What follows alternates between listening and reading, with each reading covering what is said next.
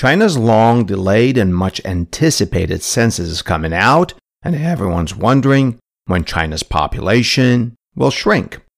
And they would come non-stop every night, just come to visit you in your apartment and to persuade her eventually to have abortion. And the abortion sometimes occurred very late. So there were a lot of tragedies of late-term abortion. We're talking about third trimester even. Did you know that China's one-child policy, that pervasive and intrusive policy that was unprecedented in human history, a policy that led to forced abortions and sterilizations of millions, was in fact never the law of the land in China because, amazingly, it was never written into law.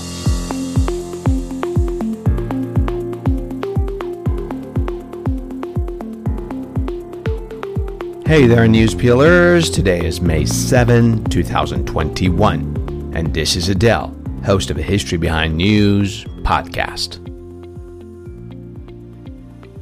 Once a week, I have the pleasure of speaking with distinguished professors and critically acclaimed authors from around the world who help us better understand our news and current events by providing some perspective from our past. We call this Peeling the History Behind News, the histories of many countries we read, watch, and hear about in our news media. For example, whole series on Ukraine's, Iran's, Russia's, and China's histories. And of course, several series on the U.S. economy, culture, politics, environment, science, and much more. I'm committed to making in-depth history that are researched and written by scholars enjoyable and accessible to everyone. So grab a cup of coffee or your favorite drink and let's get into it. Last week, China's National Bureau of Statistics released a statement about its much anticipated and long delayed decennial census. According to the Wall Street Journal, the statement was merely a sentence long, claiming that China's population grew in the year 2020.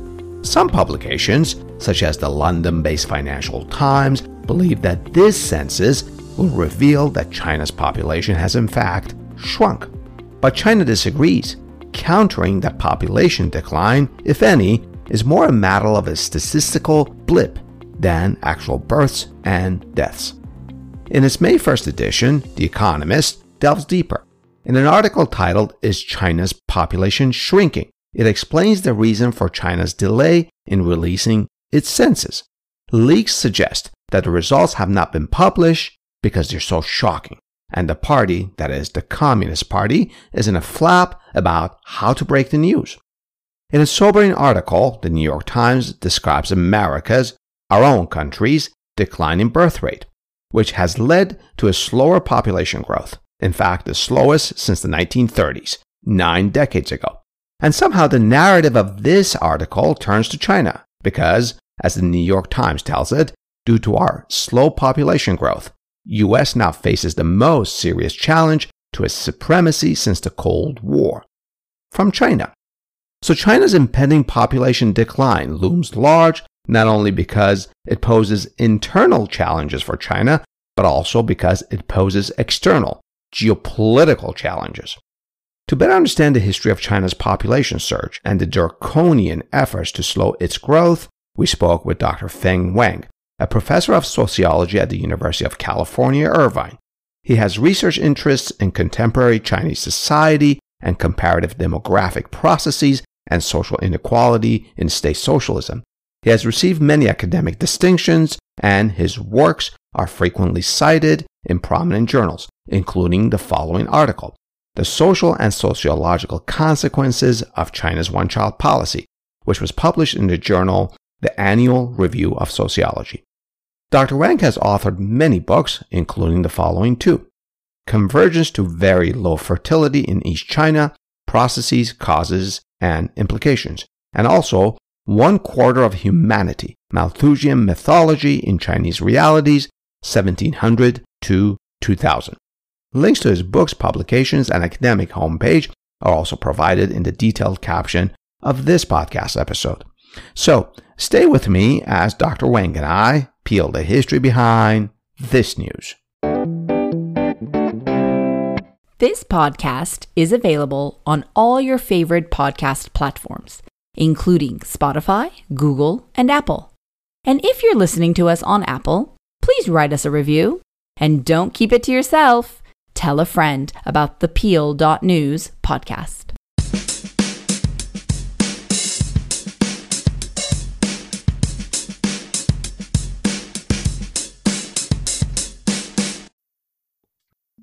So, Professor Wang, it is such a pleasure to have you on our show today.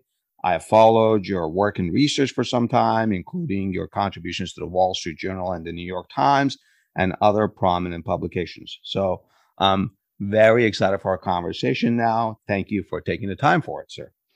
Adele, it's a pleasure to be in this program. I admire what you do. We do need read and reflect on the history we have traveled. So I'm glad to be here on this topic.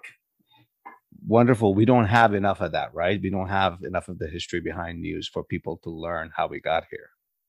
We are the products of our histories. So, yeah. Yeah. So speaking of history, as you know, in the last 2 to 3 weeks, America's newspapers, such as some of the ones that I mentioned, have been churning out articles about China's expected census, in fact, long expected census, which, as I understand it, has not yet been published in detailed form. And there are some issues here, such as data accuracy, questions about that, delays and discrepancies, alleged leaks by China's Census Bureau, which we won't get into in any of those, and words like shocking and startling are used. To be fair, America's decennial census also causes a lot of political controversy. But this is a point that I wanted to get to. What's interesting is that in all of these discussions and disagreements, they point to one thing: China's one-child policy in the past.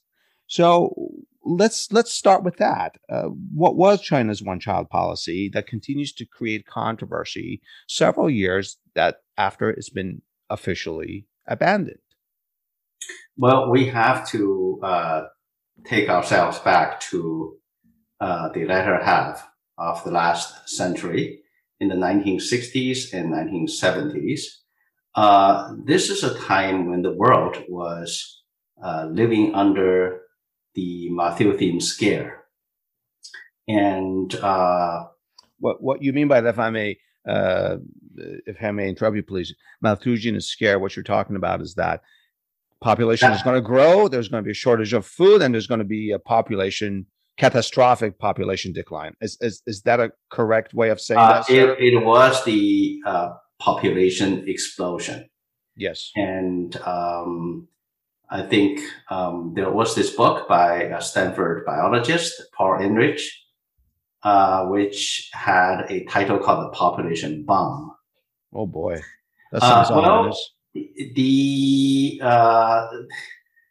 scare had its reasons. That is, if it's just looking at the world population growth, it doubled in nearly 40 years, from about 3 billion in 1960 to over 6 billion by 2000. So the world population was growing at a speed that the world had not seen before, not during the Malthusian times. Wow. And China was the largest population in the world, had always been the largest population in the world.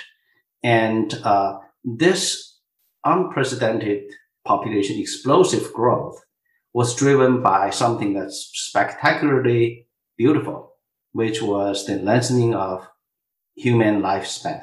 So in the 20th century, the average lifespan of the whole world population doubled. That had never happened before. That's wonderful. The testament to 20th century medicine and, I guess, relative peace, right? Right. So, but with this drastic mortality decline, a lot of people who would have died early on survived. Children survived to become adults. So China under socialist... What you're referring to is lower infant mortality, right? Exactly. Okay, We're great. talking about infant mortality from 10, 20% to 1% or half of a percent. Infant mortality used to be 10 to 20%. My goodness. Wow. Well, when life expectancy was about 35 to 40 years, only half of all birth would survive to adulthood.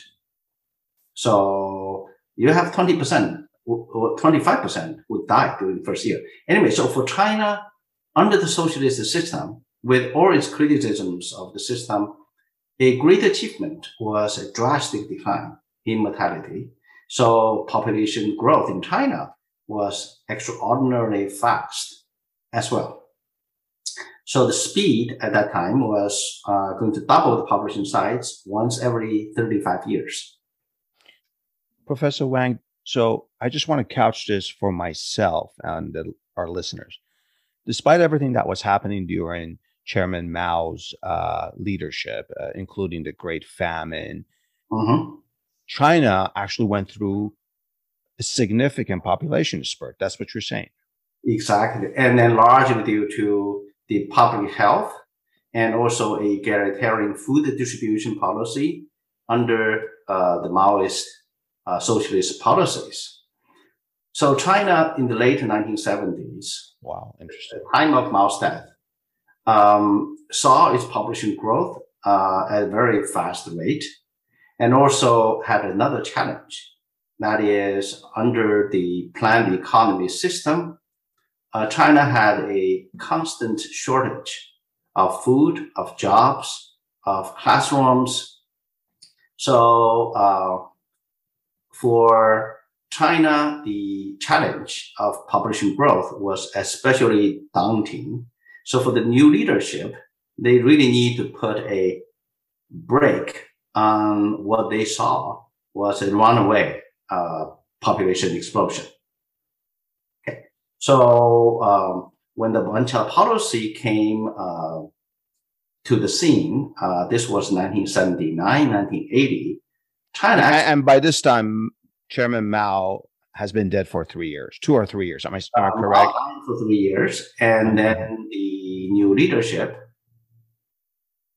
changed the legitimacy of the new leadership, no longer on revolutions, class struggles, but on improving people's standard of living. And so they made a very simple calculation. How to improve standard of living? Is your economic output divided by the number of people you have. This is math. This is very simple math. So people were just counted as numbers. And also they were worried about the large number of people born after the famine in the early 1960s. And they were coming of age in the 1980s, and they would need jobs. Also, they would become parents themselves. So all those things put together, the global cloud of population explosion, the Chinese rapid population growth during socialist time, and the new mandate of the post-Mao leadership. So add together, the leadership decided they need to do something even more drastic. And so they were doing something that's, in a way, they were mortgaging the future. They were saying, okay, let's just push this, sacrifice one generation, let's achieve our goal. So how to do that? You restrict the number of children per couple to the smallest as possible. And that's one child per couple.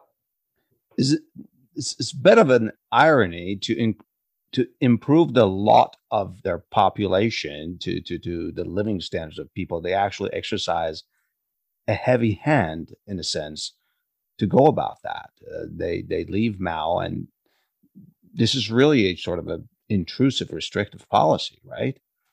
Well, it's incredibly intrusive, and it has never happened elsewhere, and not in Chinese history, and especially in a society where family has always been cherished as the core of as the basis of the social foundation. And the society, the culture, is a culture that emphasized on family, on kin, on family values, on respect for the elderly. So here is a extreme policy that would cut the Chinese society from its very foot by altering forcefully the kin networks, families, compositions of the Chinese families. So Wang, this really piqued my interest, this pervasive intrusive policy. So I took it upon myself. I went and researched China's constitution to look for this policy. In China's constitution, there are many different articles. You're more familiar with it, obviously, than I am. And I found references to family planning and what have you, sort of vague in general, but I didn't see anything about a one-child policy. A policy of this enormity that, as you said, just goes down granular to the very heart of the family value. I assume it would be in the Constitution. Am I missing amendments? Is this codified somewhere? How did this come about legislatively? Is it like the U.S. where provinces need to ratify this? This is one of the most unnoticed and also the most ironic part of the history of the one-child policy, and which is the policy itself has never been written into explicitly any Chinese laws, be it the constitution, the marriage law, or even the family planning law itself. So, we have to understand how the Chinese society was run, and also the politics of this. So the society was coming out of the Cultural Revolution. China was rebuilding its legal system. So the society was not ruled by law. And it's by mass movement. It's by the orders from the Communist Party. So that's one aspect. And so you don't have to have laws in order to do things in China then. Even now, but much less then, back 40 years ago. If I may interrupt you for just one moment. So 1979, this is the implementation begins. So let's say it's 1992. Is there writing anywhere about this? Do party leaders point to any text for this? Do you see as an American how this is so enigmatic and foreign to me? Well, yes and no. Okay. So one aspect is the importance or the unimportance of law. That's interesting. Importance or unimportance. Okay. The land of China. Well, the Constitution early on also, I think even now, I have not checked the latest Constitution, guarantees the freedom of speech, the freedom of assembly. And, it's like copied from other constitutions. Yeah. Chinese population, I think they removed this later on, but the Constitution back in 1980 had guarantees for assembly, for freedom of speech, for religious belief. And we know, you get censored all the time these days. Anyway, so law is not that important. That's one aspect. The other part is politics. While most of the leaders were in agreement in controlling population, the extreme measure was not supported by everyone at very high levels. So the policy came out as a letter to call for party members and members of the communist youth leagues to make a sacrifice and to have only one child. So it was not even that letter in September 1980 published in the People's Daily and in the public That was not a law. That was not even a requirement to the general population. So it almost sounds like a plea, like an entreaty, make a sacrifice. It was a plea. And if you read the letter, it actually says, this is not a policy that's consequence neutral. It has negative consequences. And it anticipated some of them. And also said in 30 some years from now, from 1980, when China would be a different society, then we would have different policy. So it was framed as a one generation policy, but because of the politics and the embarrassment, the hesitation that this is such extreme policy, so the central government delegated every province to have regulations. So when you say, well, whether the one-child policy was a law, it was not a formal law, but it was regulations formulated by every province in China. So it's a local regulation. And then the policy over time also was modified. They allowed more exemptions, and they allowed the rural couples to have 2 children if the first one is a boy. Is that because rural couples needed, I guess, boys for more intensive labor in the countryside? Is that it? Well, 40 years ago, 80% of China's population were living in the countryside. Interesting. And they relied on farming as livelihood. Okay. So imagine not only you need to have a son who would be labor, and also if you only have a girl, the Chinese custom was that the girl would marry off to go to live with the groom's family. So you would end up childless. Meaning you lose that offspring. Yeah. Right. Interesting. So yeah. So that's how the one-child policy got started. Interesting. Professor Wang, why don't we take a short break and then talk about the impact of one-child policy in China's people? We'll be back in a moment.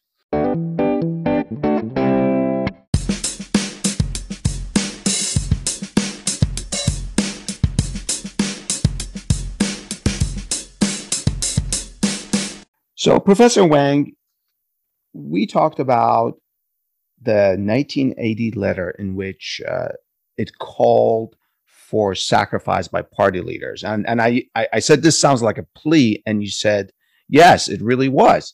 So pardon this question because it's going to come out naive because I'm asking this question as an American, as my life experience. So let's say it's 1985, whatever, during this one-child policy, and we do have, my spouse and I do have a second child or a third child. Does the police show up? Is there punishment? How is this enforced? Is there reward? There was very trivial reward, but mostly the one-child policy was implemented as any other policies in China at that time, which is mass campaign and combined with strong punishment. First of all, mass campaign, you mean propaganda campaign, that sort of thing? Propaganda, mobilization, study sessions, and people watching each other, reporting each other. Oh, geez. And so you have, this is the traditional way of governance, is through mass mobilization.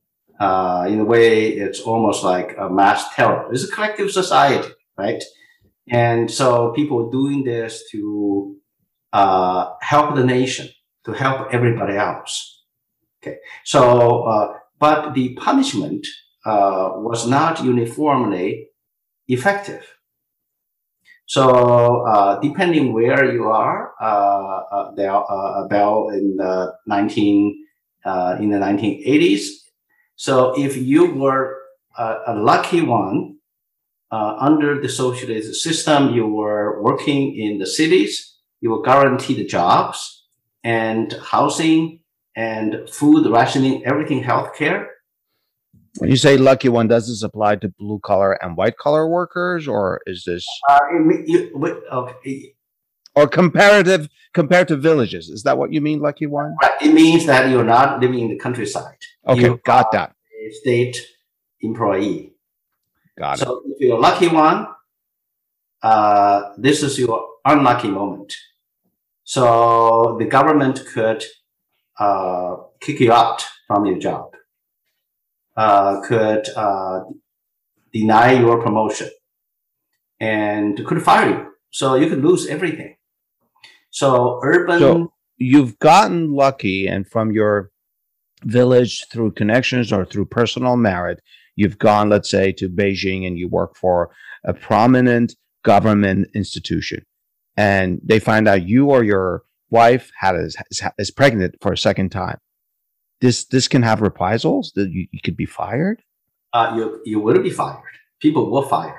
Oh wow! And then also, even before you had the second child, they would discover that your wife was pregnant, and they would come nonstop every night, just come to visit you in your apartment and to persuade her eventually to have abortion. And the abortion sometimes occurred very late. So there were a lot of tragedies of late-term abortion. We're talking about third trimester even. They really need to make past 6 months? Yes. They really need to make sure that the child was not born. But if you were the unlucky one under socialist arrangement, you were mostly farming, living on your own, the government could not do much, right? They could. Eventually, there were cases where actually they took away your draft animal. They actually imprisoned illegal means, just village cells. If they take away their draft animals, that these people in the countryside may starve. Yeah, and then some some local officials destroyed farmers' families' properties, and because they were so frustrated, because these local officials were pressured to make sure that the out-of-plan birth did not happen. So there was a lot of coercion and a lot of brutality to implement such a policy. Professor Wang, you said you were talking about sort of supervisors and people that work in government institutions, and you used the following phrase. You said they really needed to make sure that you don't have another child. Would the bosses, the supervisors within these government institutions get in trouble if their employees had multiple children? Is that sort of a hierarchy? Is that how it came down? That's exactly how this was done. So I see. Population was planned as trees or as cement sticks. So they had quota and they had numbers for allowed for every province, every city, every county, every township, and down to every village and every factory. And also they had 500,000 people were hired eventually to do this job. 500,000 people? Yes. The bureaucracy had 500,000 people. That's a powerful bureaucracy in and of itself. It was also a irony because before the end of the policy in 2015, every other bureaucracy was getting smaller. But this bureaucracy was getting bigger. As the policy itself was waning, the bureaucracy continues on and strengthens. That is ironic. And the bureaucracy also played a very active and meaningful role in resisting the change of the policy. It became a vested interest itself. I think you just answered one of my upcoming questions, which is, if this was such a draconian, brutal regime, if you will, I'm not talking about China's government, I'm just talking about this specific regime of family planning. It took so long to get rid of it. partly because of the bureaucracy, a well-entrenched bureaucracy. Is that it? It certainly was one of the factors. So when the policy was announced nationwide in 1980, it said very explicitly in the letter, in about 30 years, China would be a different country and the policy would be a different policy. So even that was anticipated. So by the turn of the century, by year 2000, China was already a very different society. It was much richer, and the per capita income goal set back in 1980 was more than fulfilled. And also what's important, not only in China, elsewhere in the world, people misunderstood why population explosion occurred. It was not because people had more birth. It's because more birth survived. So after a period of for the mortality decline, people would adjust their behavior. And so that's why we see birth rate is so low and it's getting lower in more and more countries today. So what happened was in the early 1990s, China's birth rate or fertility already dropped to below 2 children per couple. And it was not clear to what extent this was due to the policy. The one-child policy was only in place for less than a decade and a half. And what was due to China's spectacular economic boom, migration, urbanization, education. Also, if I may please, more educated women are reluctant to have children earlier in life. Is that a fair assessment? Somewhat. Somewhat. Oh, okay. It's not similar to the United States and Western Europe then. The higher education expansion did not occur until the end of that decade. I see. So anyway, so by 2000, that's 20 years after the one-child policy, and China already had a different demographic profile and different economy. So the natural thing is to start to think about this costly policy to Chinese families, right? And not everyone was subject to the policy.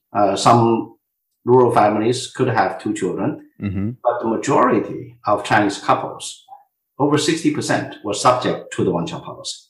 Did China's leaders also adhere to this policy? For example, does President Xi only have 1 child?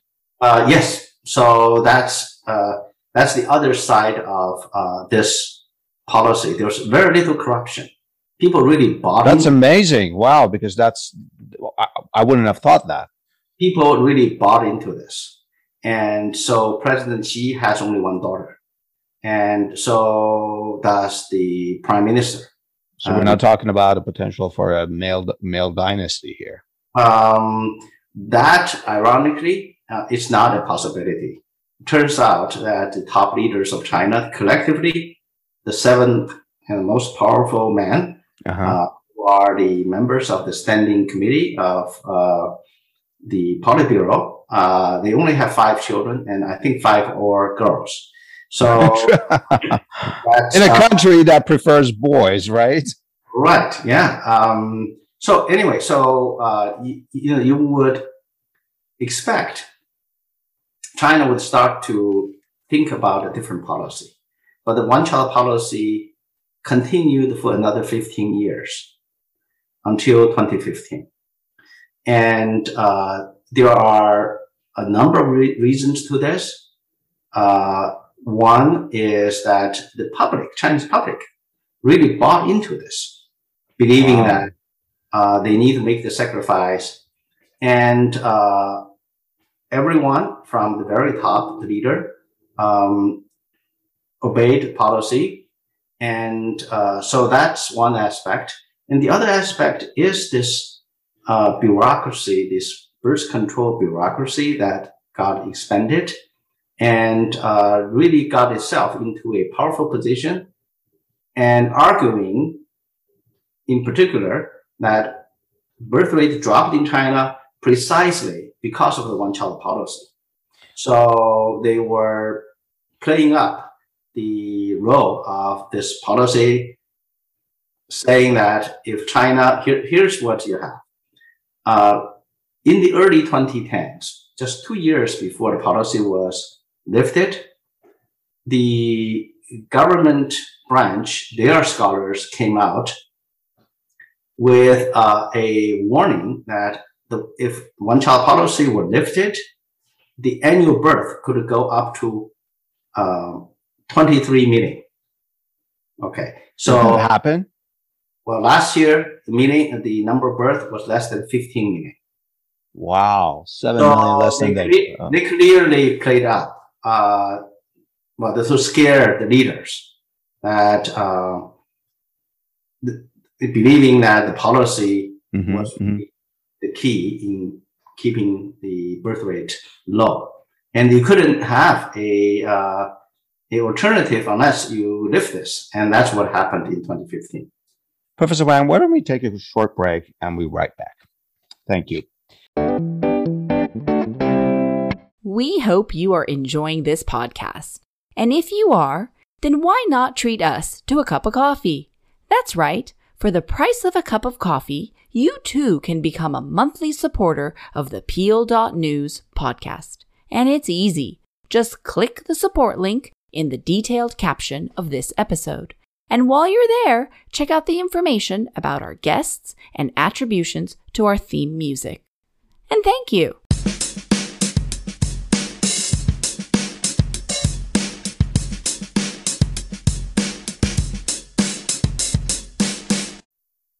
Professor Wang, earlier you shared with me that nothing like this to this extent had ever been done for this duration. In a previous conversation, you and I talked about India, which had this short-lived, really brutal policy of sterilization. Would you like to just talk about that a little bit? Of course.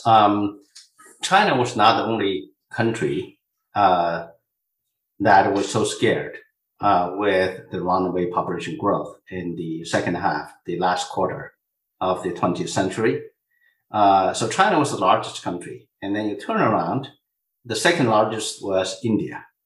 And India was also... And India was fast closing that gap, right? Their growth was almost astronomical at that time. Am I correct? Was growing very fast due to the same reason. Mortality was dropping and population was getting healthier, but not as fast as China. Not as fast as China, okay. In 1983 or 82, early 1980s, also stepped on the brakes. So they had a massive sterilization campaign. How massive when you say massive? Well, we're talking about tens of millions of sterilizations were carried out in a single year. And good God.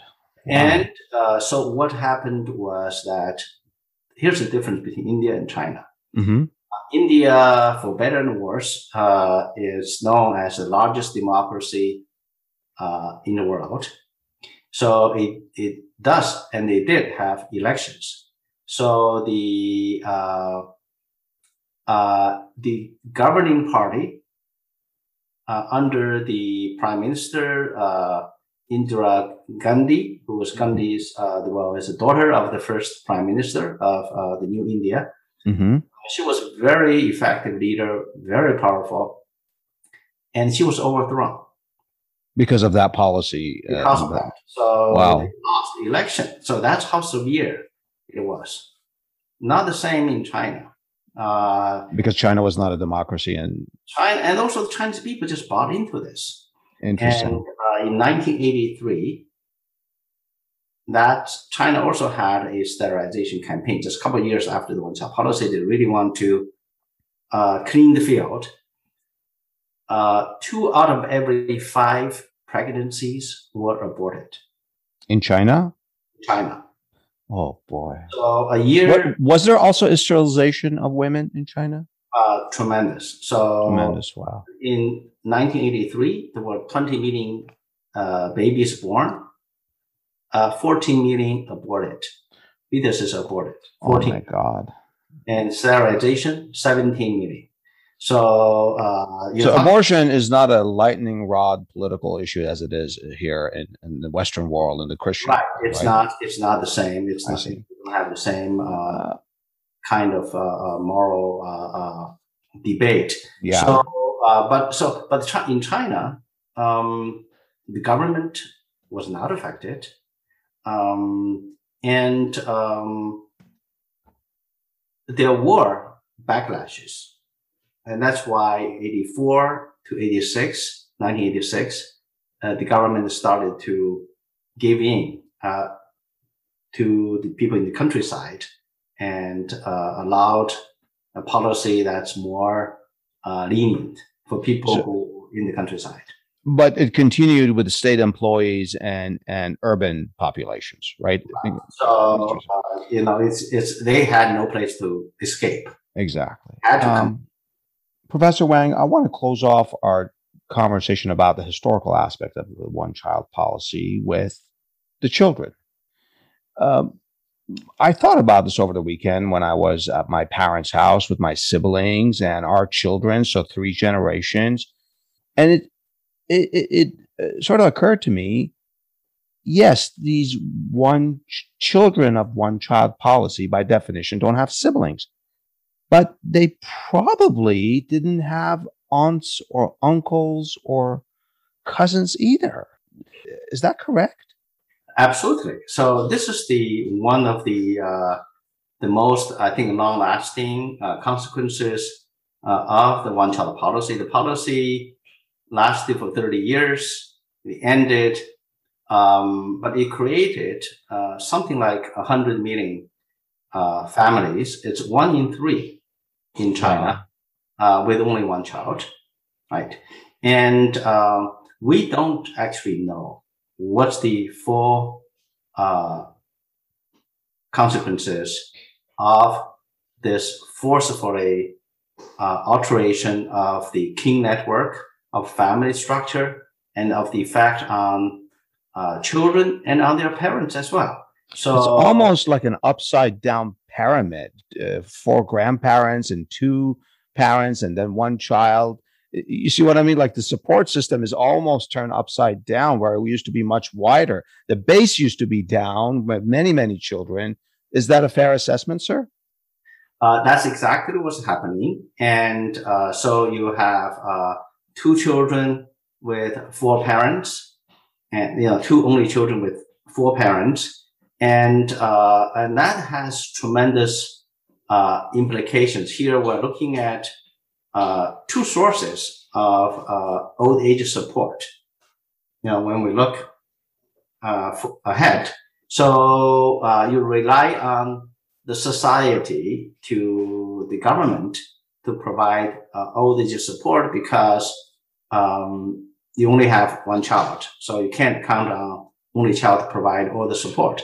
But the very same family structure you just described, 4 to 1, is going to be aggregated to the whole society. So you're going to have a top-heavy population age structure with more and more elderly, and with a smaller bottom with younger population with smaller and smaller share. And what's also important, we don't quite understand this yet, is why birth rate in China is so low. Continues to be so low after the abandonment of the policy, right? Exactly. Yeah. Okay. So how much of that was because the only children themselves feeling that they need to support their parents in the future, they don't want to take up more jobs to have more children to support as well. Well, how much of that is a normalization of a norm which is abnormal? That is, if you ask people in almost every society, what's the ideal number of children? How many would you like to have? Overall, it's 2 children, 1 boy, 1 girl. I think that's kind of the ideal family children sides. So by having a one-child policy for 35 years, you look around and I'm only child, everyone else is only child. We seem to be fine. So it's culturally normal. It's the norm. Right. So something that was abnormal in the societal cultural setting, which is you're the only child, now it's quite prevalent. So to what extent that's also contributing to the very low fertility in China, we don't know. So you do have these ripple effects, the outcomes of this unparalleled policy of birth control in human history. I see. Professor Wang, please stay with me as we get into the perspective of this episode. Okay.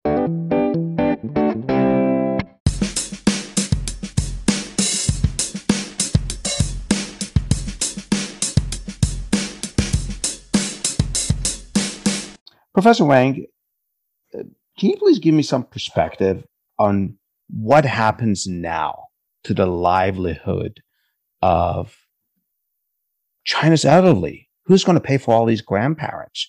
Are we talking about Social Security? Are we talking about private pensions, government pensions? There's only one kid. Do we have I guess if I may phrase it this way, and I hope I'm not being hyperbolic here. Do we have a looming pension crisis in China? It's coming. It's coming. It's going to be worse than the ones in Western Europe and North America. It's much worse than the one in North America. It could be worse than the ones in Western Europe as well. It's because for China to become what's called an aging society, that is to have 15 to 25% of its population aged 65 and over. For China to travel to that benchmark, it took less than 30 years. And for Western European societies, they're also aged now, but it took 100 years or 70 years. So the aging process is very compressed. And you have what we discussed of so many families with only one child. So you have both an aggregate pressure, that is the ratio between the elderly population who need to have some kind of pension support and the population you can take taxes from, the working population. So you have that ratio. It's getting higher and higher, more, So, and then at the same time, you're looking at each individual family. It's not just money. You also have to have time to spend with your aging parents. Your aging parents need somebody to get them to the hospitals. Precisely, which really segues into this other looming issue that I see: healthcare for the elderly. They need at-home nursing. They need nursing homes. They need people to literally, physically, the physicality of it, wheel them to the nursing. Who does this? These are young people are supposed to do this. Well, China has gotten a lot richer. So get a lot more wealthier now. China is the upper middle income society with a lot of inequality. But money cannot buy everything. Exactly. And you need people to, at a certain stage of people's lives, you need to have people to help you to make the decisions, to pay the bills. There is a point where you just cannot pay your own bill. So these instrumental support will put a lot of pressure on the only children. And also, parents are parents. They're human beings, and they raise their children for an emotional reason. So you need to have the time to talk with your children and to have your children come to visit you. So all those. So you're talking about lower quality of association between families and generations. Lower quality. I mean, that's what makes human life human life. Exactly. So all these generational bonds, these are invisible sacrifices. For instance, I won't be surprised to hear that more and more elderly just die alone in their apartments without anybody noticing them.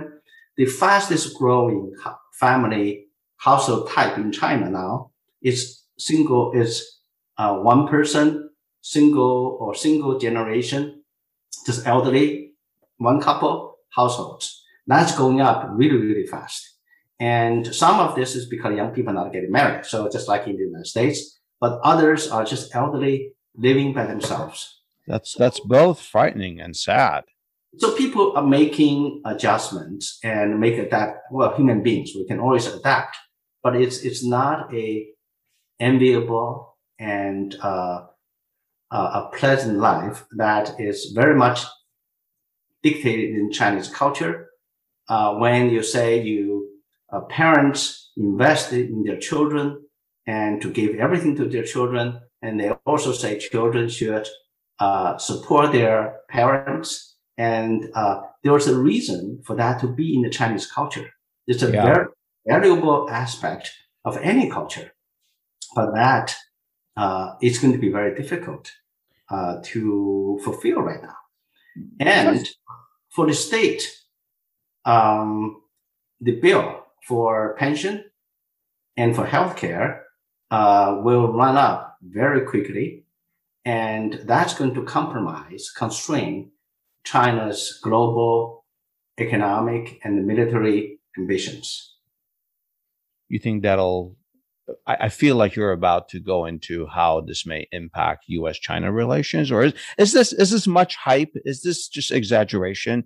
From what you're saying, I feel like you're making a real case about how aging population may impact this relationship. Yes and no. No, in the sense that demography is a slow-moving process. So we're not going to see this, like, say, next year or the year after next. But 15, 20 years down the road, the United States and China will be two very different societies demographically. The United States would more or less maintain its current population age structure, while China would be much, much older. And so that has a whole slew of consequences in terms of, we certainly do not want to go into military confrontation, but if that's something on the table, it's very hard to conscribe people into the army when you have a very aging society, very few young people. Or when you are an only son or only daughter and you're caring for your parents and even grandparents, and that used to be an exemption in the Western Europe and America if you were the only child. I think it was. So that's a big deal. For a good reason. That one child, something happens to the one child, the parents would be left airless and nobody would be looking after them. And I think in general, an older China is going to be a kinder and more peaceful China. And that would be great. The preoccupation, I think that's why I think there's so much hype about a military confrontation, about global instability. We have to understand both China and the United States are large countries that the majority of the problems they have to deal with are domestic. Yeah. They have to deal with Yes. domestic. So the United States has a history of being an international policeman. It's goes into peacekeeper or whatever. But China does not have that tradition, and the domestic challenges associated with rapid population aging, large share of families are so weak, will constrain China a lot more than is the case for the United States. So Interesting. China, This is a conversation that most Americans are not privy to. They don't look at it this way because it's not probably as exciting as talk about, quote unquote, the threat of China, right? Spending right. more. I mean, that's not what we see in the news media. Exactly. And if you look at China, in 30 years, one out of every three persons would be age 65 and over. And how would one out of three? Wow. So how would it want to launch a war with the United States? One thing that I noticed, and this is just a comment, I don't really have a question, but it's interesting reading your publications and following China's population growth. One thing that I noticed that the U.S. has that is entirely missing in China's recent history anyway, it's immigration. Immigration contributes. And I don't want to get to this political aspect. I'm just talking about demographics. It's really a driver of our population versus China doesn't have that. No other country has what we have in the United States. There are a few countries that have a lot of immigrant countries, and you look at Canada, you look at Australia, but the United States is supremely unique in this aspect. It's an immigrant society. It draws people, just not everybody. It draws positive selection, talents from all over the world. And we know this society has the dynamism that other countries with long traditions do not have. It's one of our strengths. It's absolutely one of our strengths, and also demographic. They keep this country young, relatively speaking. Yeah. After hearing what you had to say, you definitely want to keep the country young. And also, immigration would continue in this country, but immigration is very, very hard for a homogeneous Chinese society. So we have a lot of issues with racial religion, and we are making transformations. The society is changing, but China is always a Han population, majority dominated country, and that's been the case for centuries, if not longer. Exactly, the Han majority since. And so that is not something China can learn, can adapt. It's just not possible. China has not even began to learn how to deal with race and ethnicity. And we hear a lot of complaints these days. Immigration, bringing in immigrants, assimilating them into our society is something that America is uniquely positioned for. Professor Wang, thank you so much for educating me and our listeners. You're welcome to our show, to the Peel.News anytime. And to our listeners, if you know of any history that could provide more perspective from the past on this subject, please share it with us and tell us what's your perspective.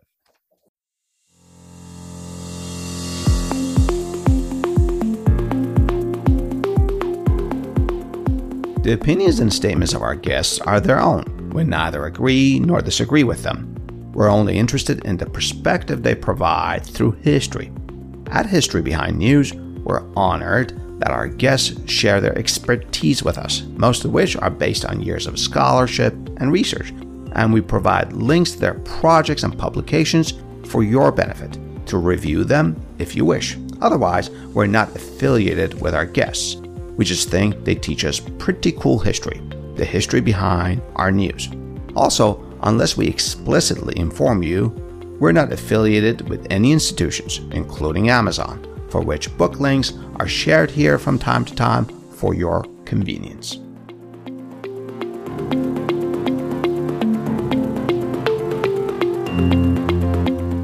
Finally, as a reminder, we don't do news here at History Behind News. We peel the news for the history behind it. And our mission is not to provide a complete account and analysis of the past, rather is to highlight some issues and incidents in our history that may poke and prod your discerning minds into seeking some perspective for our news.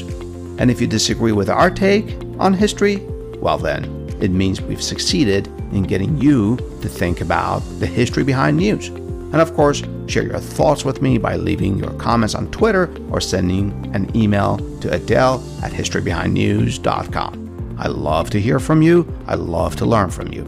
Until next time, this is Adele with History Behind News, a history podcast for our news.